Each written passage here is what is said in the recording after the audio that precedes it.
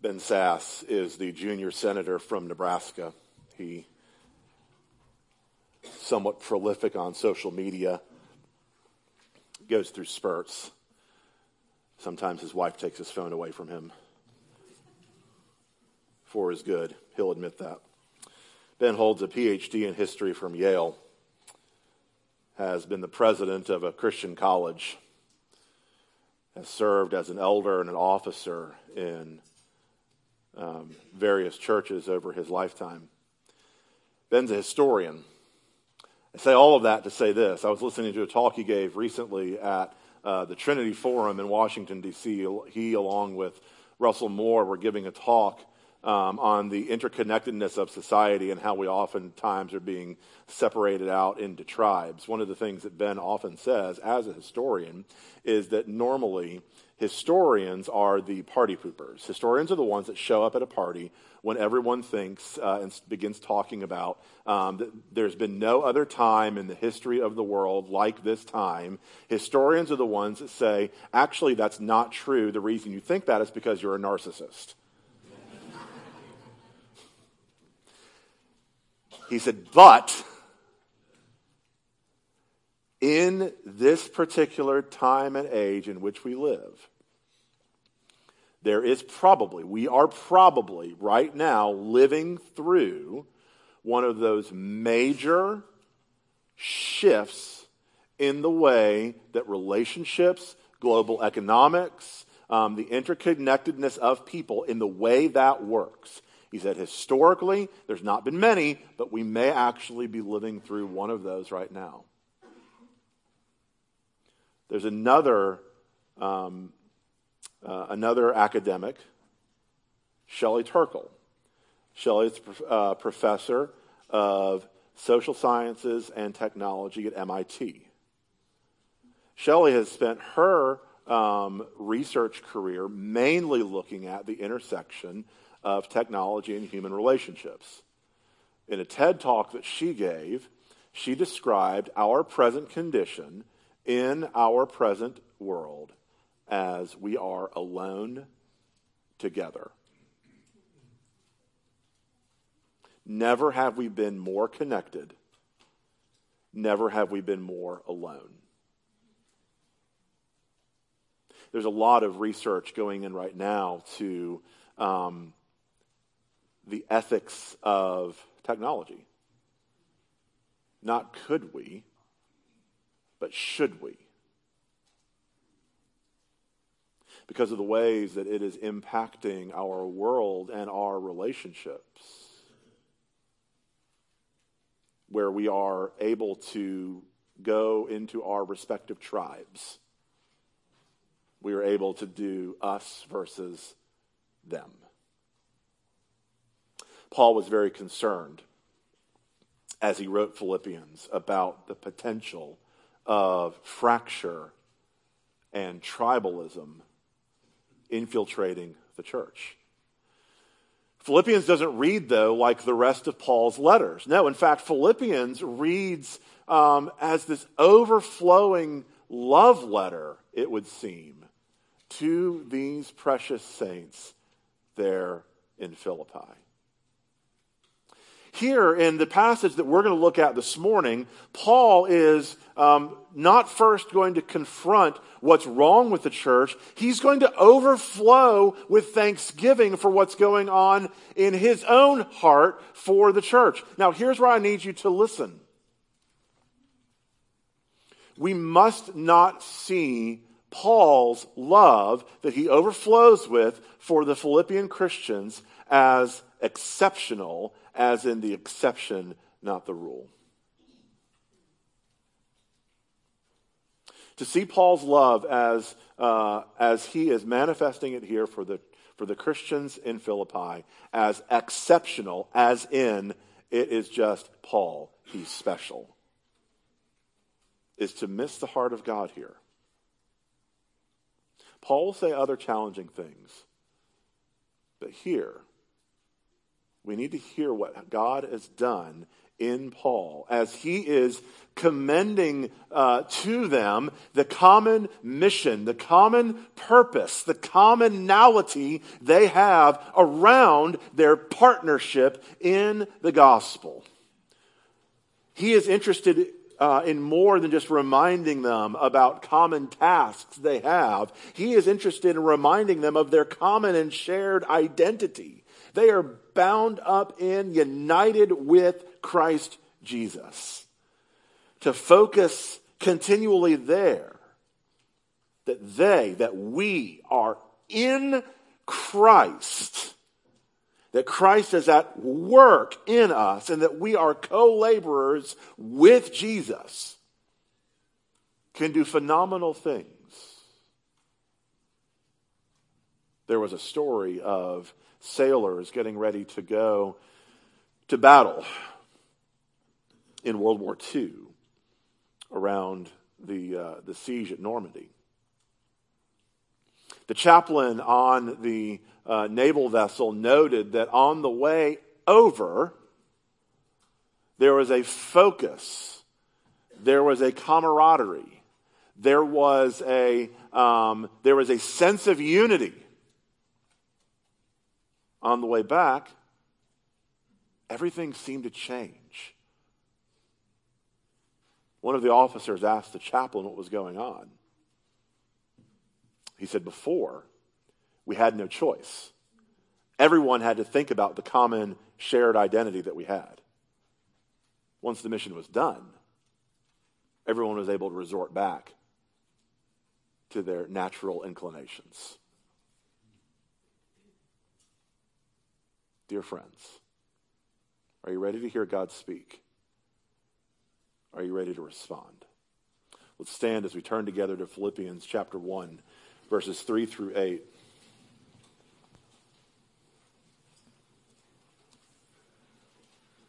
I thank my God in all my remembrance of you, always in every prayer of mine for you all, making my prayer with joy because of your partnership in the gospel from the first day until now.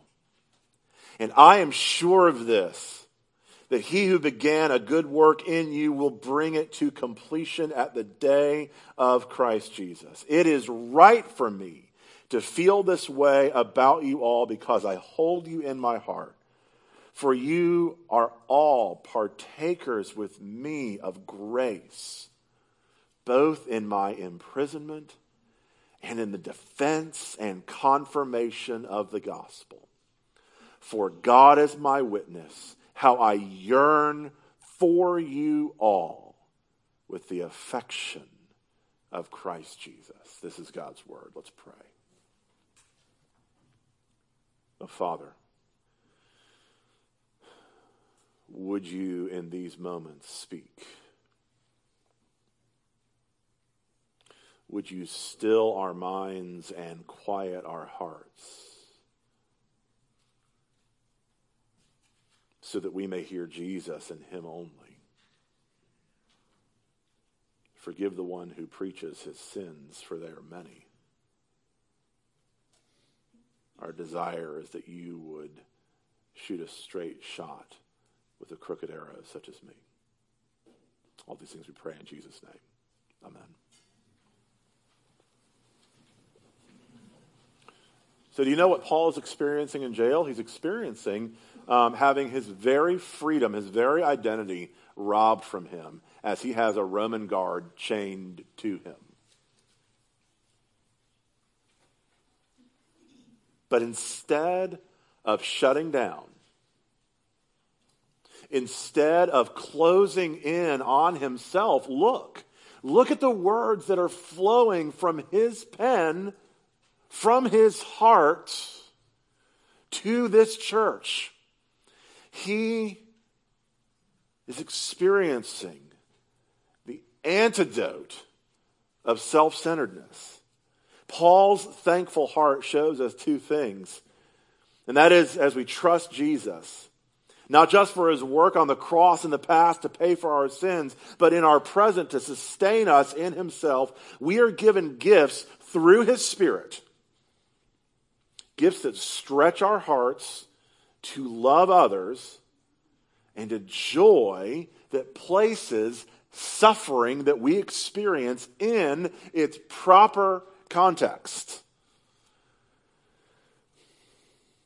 All of which enables us to trust that God is making us more and more like his Son through both our things that would cause us to celebrate and the things that cause us to groan and lament. And here's the point. Because Paul himself has experienced these things, he is therefore confident that all who are in Christ Jesus will experience this type of heart-stretching, world-changing growth. If God can take the one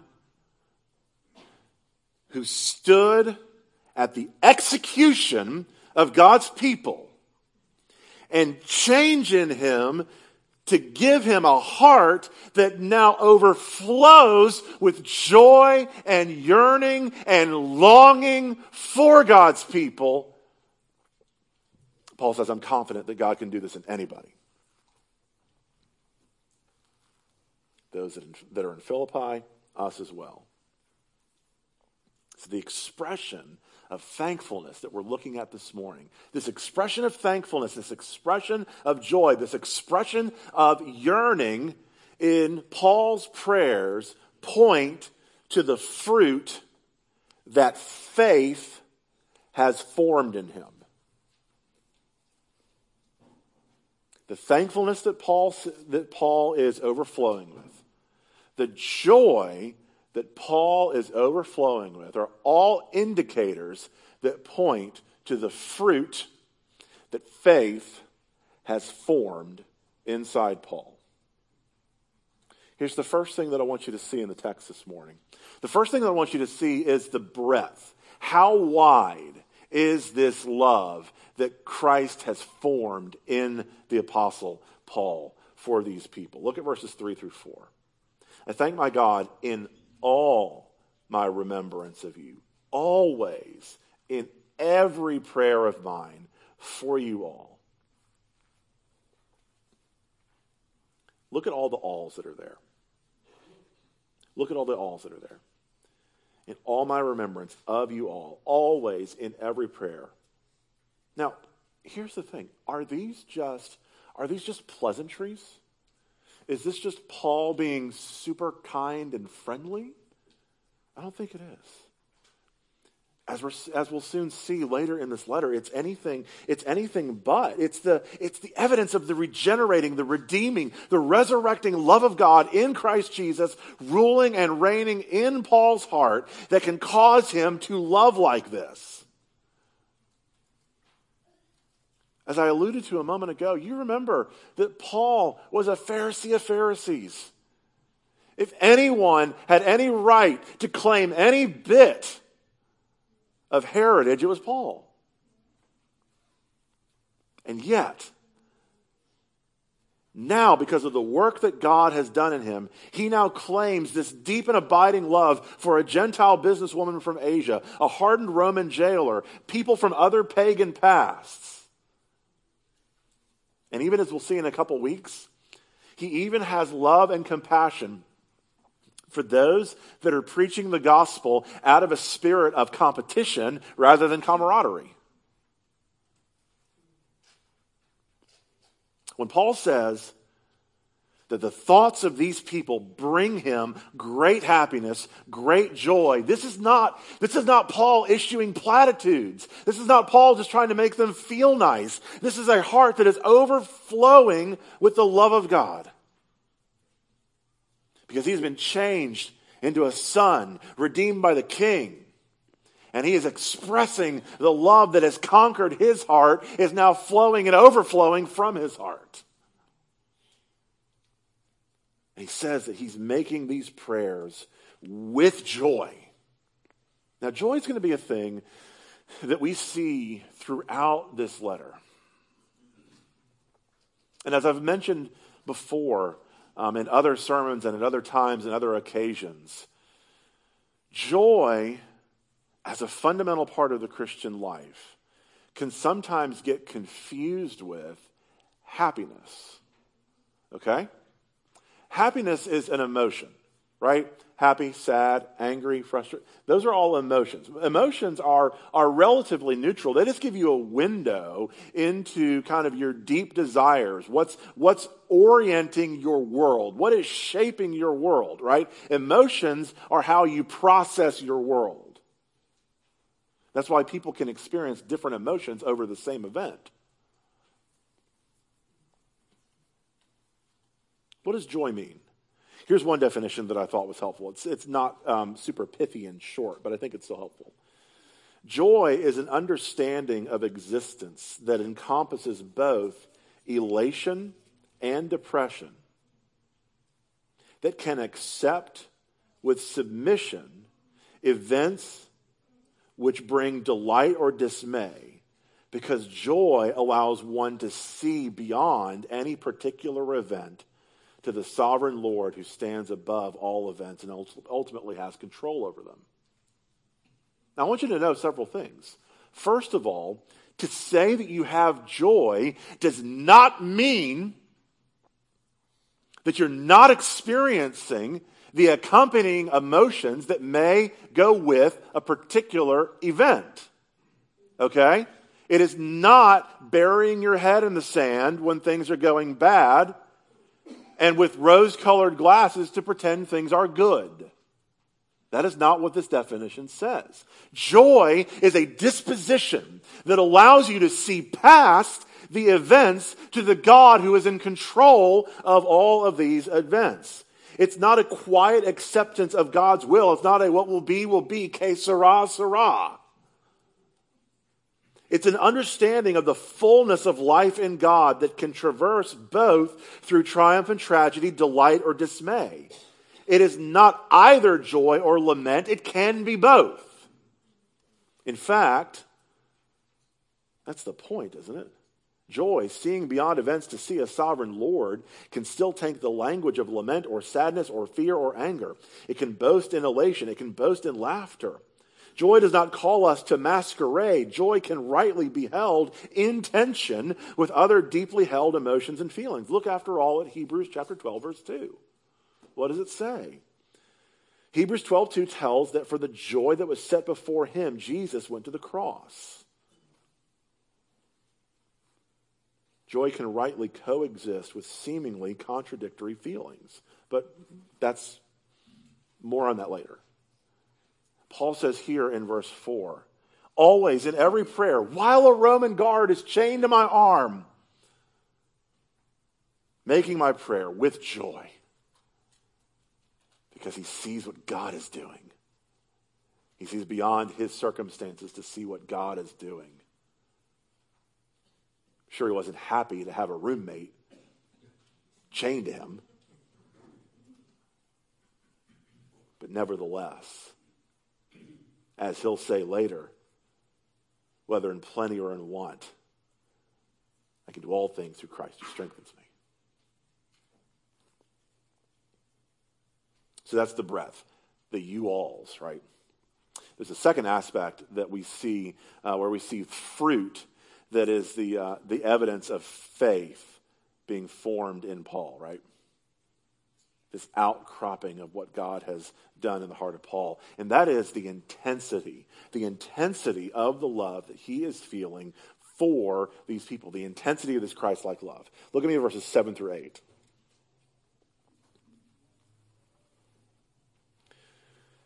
So in 7 through 8, I hold you in my heart, for you are partakers with me of grace, both in my imprisonment and in the defense of the gospel.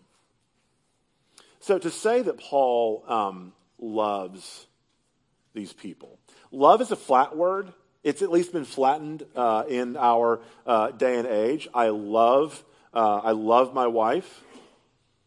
I love my children. I love chicken fried rice. Not the same type of love. Do I love fried rice and my children in the same qualitative way? It depends on the day. Don't judge me.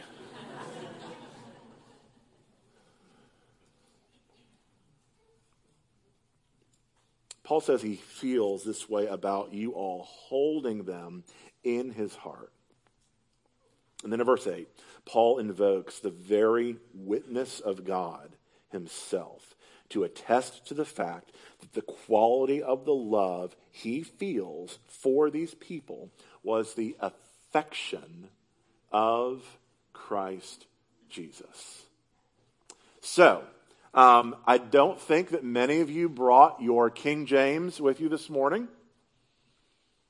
I think there's some linguistic issues inside the King James, albeit a beautiful piece of literature. However, there is one place where I think the King James actually gets us closer to what that word affection means. They've kind of smoothed it out in English.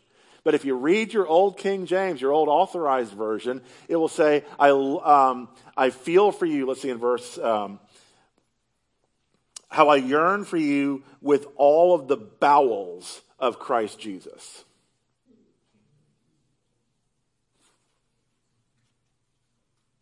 That's not a common English expression anymore. At least not in polite company.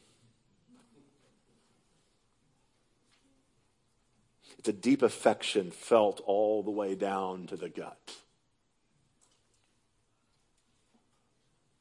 I didn't put this story in my notes because I couldn't commit to writing it. So I'm going to try and say it without,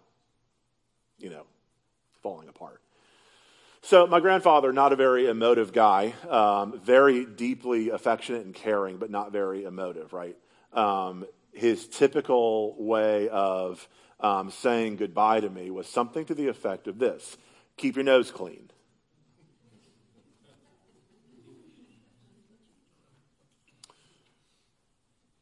When he was in the last stages of cancer, and my sister and I went to go see them, as I was getting ready to leave, I knew that there was a possibility that this would be the last time I'd see him. And I said, I love you, Grandpa. And he looked at me and he said, I love you too, David. And for me, I knew that he knew this was probably it.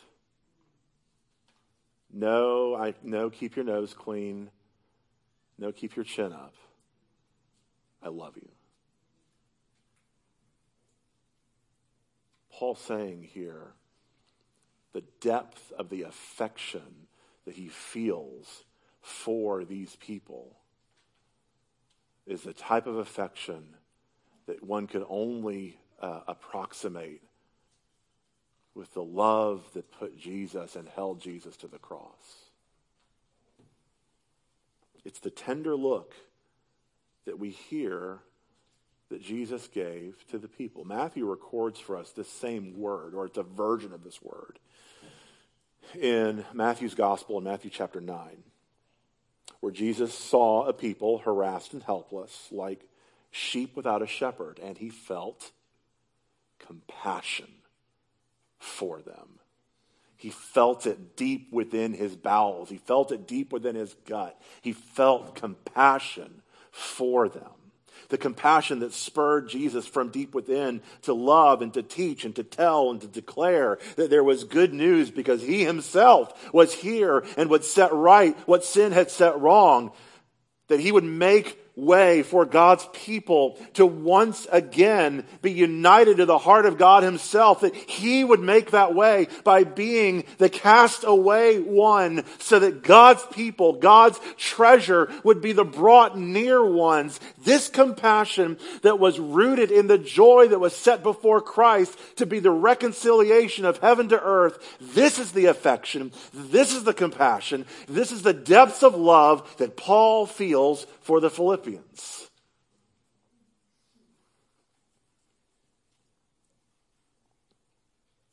When the affection of Jesus grips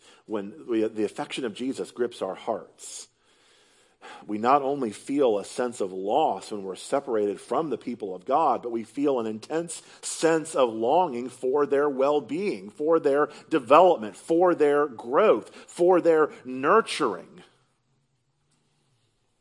Now, this should again grab your ears just a little bit, because this is not our normal way of being, is it? I mean, we do okay for us to be naturally disposed towards ourselves in this way, right? We're even okay with being disposed towards maybe family members or children or people in our inner circle that we really love, but we're not predisposed to loving people outside of our circles in this way. Let me see if I can give you an illustration. I did a lot of research on this, so hear me out. Some of you have been extremely ill before, and some of you have experienced what is known in the medical community as man flu. I said I did a lot of research. Don't mock me. Man flu is terrible. It's a horrible ailment that affects, at some point, 10 out of 10 men. I don't understand why you're laughing. You are so insensitive. It generally presents with a slight fever, possibly some congestion, a bit of fatigue, and a sharp sense that the world, as it is presently known, is collapsing and ending.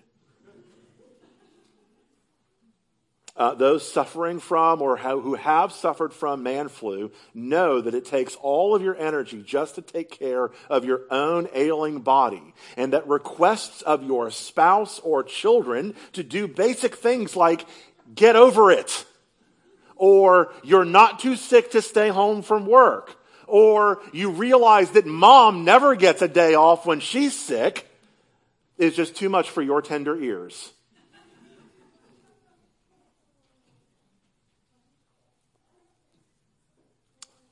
Okay, so any affliction, whether it's serious or silly, and sorry guys, man flu is silly. Even though 99.6 fever feels like death, it's not. Illness reveals that we are, when afflicted, a people that have a hard time thinking about anything other than ourselves. But here, look at this. Paul is afflicted by having a guard chained to his body. He has no privacy, no rights, and yet his thoughts, look at the beginning of verse 7, right? I hold you in my heart. I hold you in my heart. It's right for me to think this way. It's right for me to feel this way. Feels disposed towards these people, his beloved church, with deep affection. How does that happen? That's the last thing we need to see. If love formed in us can be this wide and this intense, we better talk about what its source is. Because Paul is not the exception. Here's the last indicator of the fruit that faith has formed in Paul, and its love source. Look at verse 5. He's saying, always in every prayer of mine for you all, making my prayer with joy. Verse 5, because of your partnership in the gospel from the first day until now. So the Greek word for partnership there is the Greek word koinonia. This is where we get the word fellowship or that type of thing. One of the things we have to dispel is the idea that that fellowship for us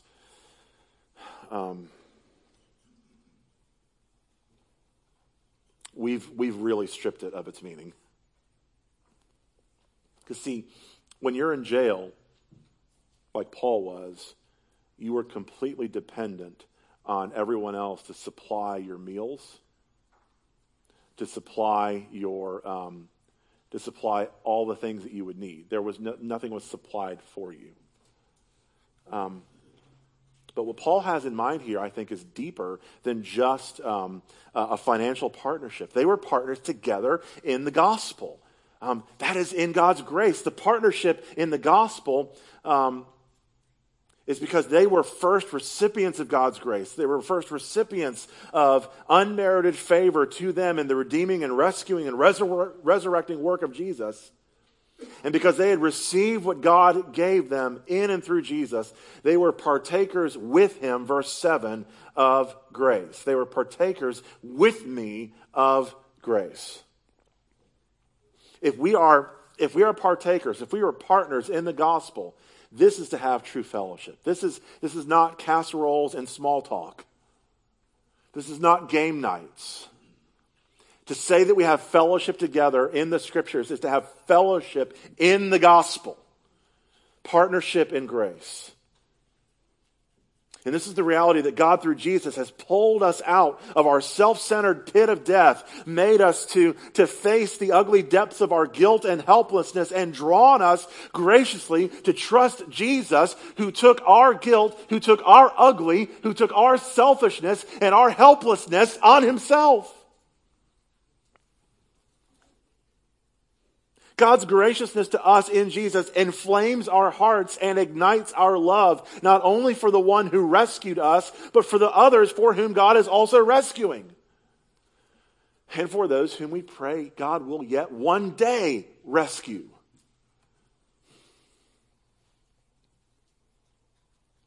So let me say this. To the degree that you and I fail or fall short in loving in this way, in loving those whom Jesus has called lovely, the ones who annoy us, the ones who sing off key, the ones whose kids distract us, the ones whose conversations grate on us, the ones whose driving infuriates us and whose company tries us, to the degree that there are those people in our lives that we find it impossible to love, is the degree to which we have not fully plumbed the depths of God's unrelenting love towards us in Christ Jesus. While we were still sinners, Christ died for us.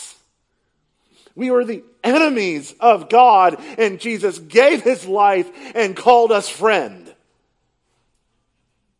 Called us family. While we were his enemies, he bled for us. While we were hostile in our very nature to the call of God, Jesus gave up his life for us. While we were harboring bitterness and resentment, petty annoyance, and deep animus, Jesus said, "Father, forgive them, for they know not what they do." Dear friends, to love our neighbors as ourselves, we cannot do it with our puny heart. We need a new heart. We need a new strength. We need a new spirit within us. We need a new life, a new birth. We need what can only be found in and through Christ Jesus. I'm not telling you to try and go out of here and knuckle down and love people better. I'm saying receive how God has loved you and let that love change you from the inside out. You don't need better love. You need Christ's love. You can't get over yourself. You have to have yourself conquered.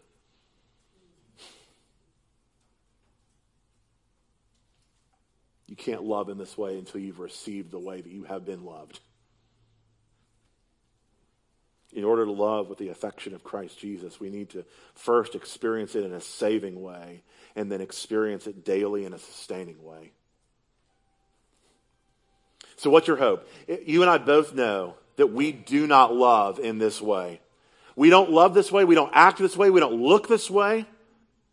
But here's the thing. If you desire to love in this way, here's the thing. Look at verse 6. And I am sure of this, that he who began a good work in you will bring it to completion at the day of Christ Jesus. You must never give up on the transforming, heart-changing, sin-crushing, soul-restoring grace of God in Christ Jesus, simply because, friends, he has not given up on you.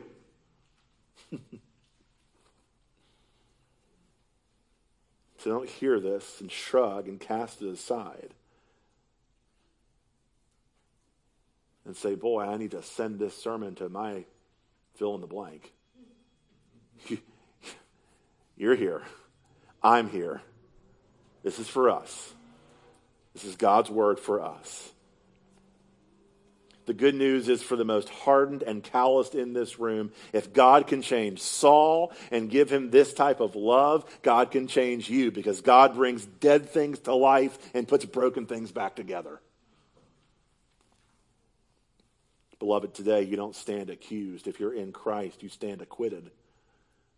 You can receive the love that you have been given in Jesus and go and love as you have been loved. You can join together with this unlikely band of co-laborers that we have been brought together in partnership with a common unity and common purpose and common mission, that we can be a countercultural community, not living alone together, but together in the fellowship of the gospel.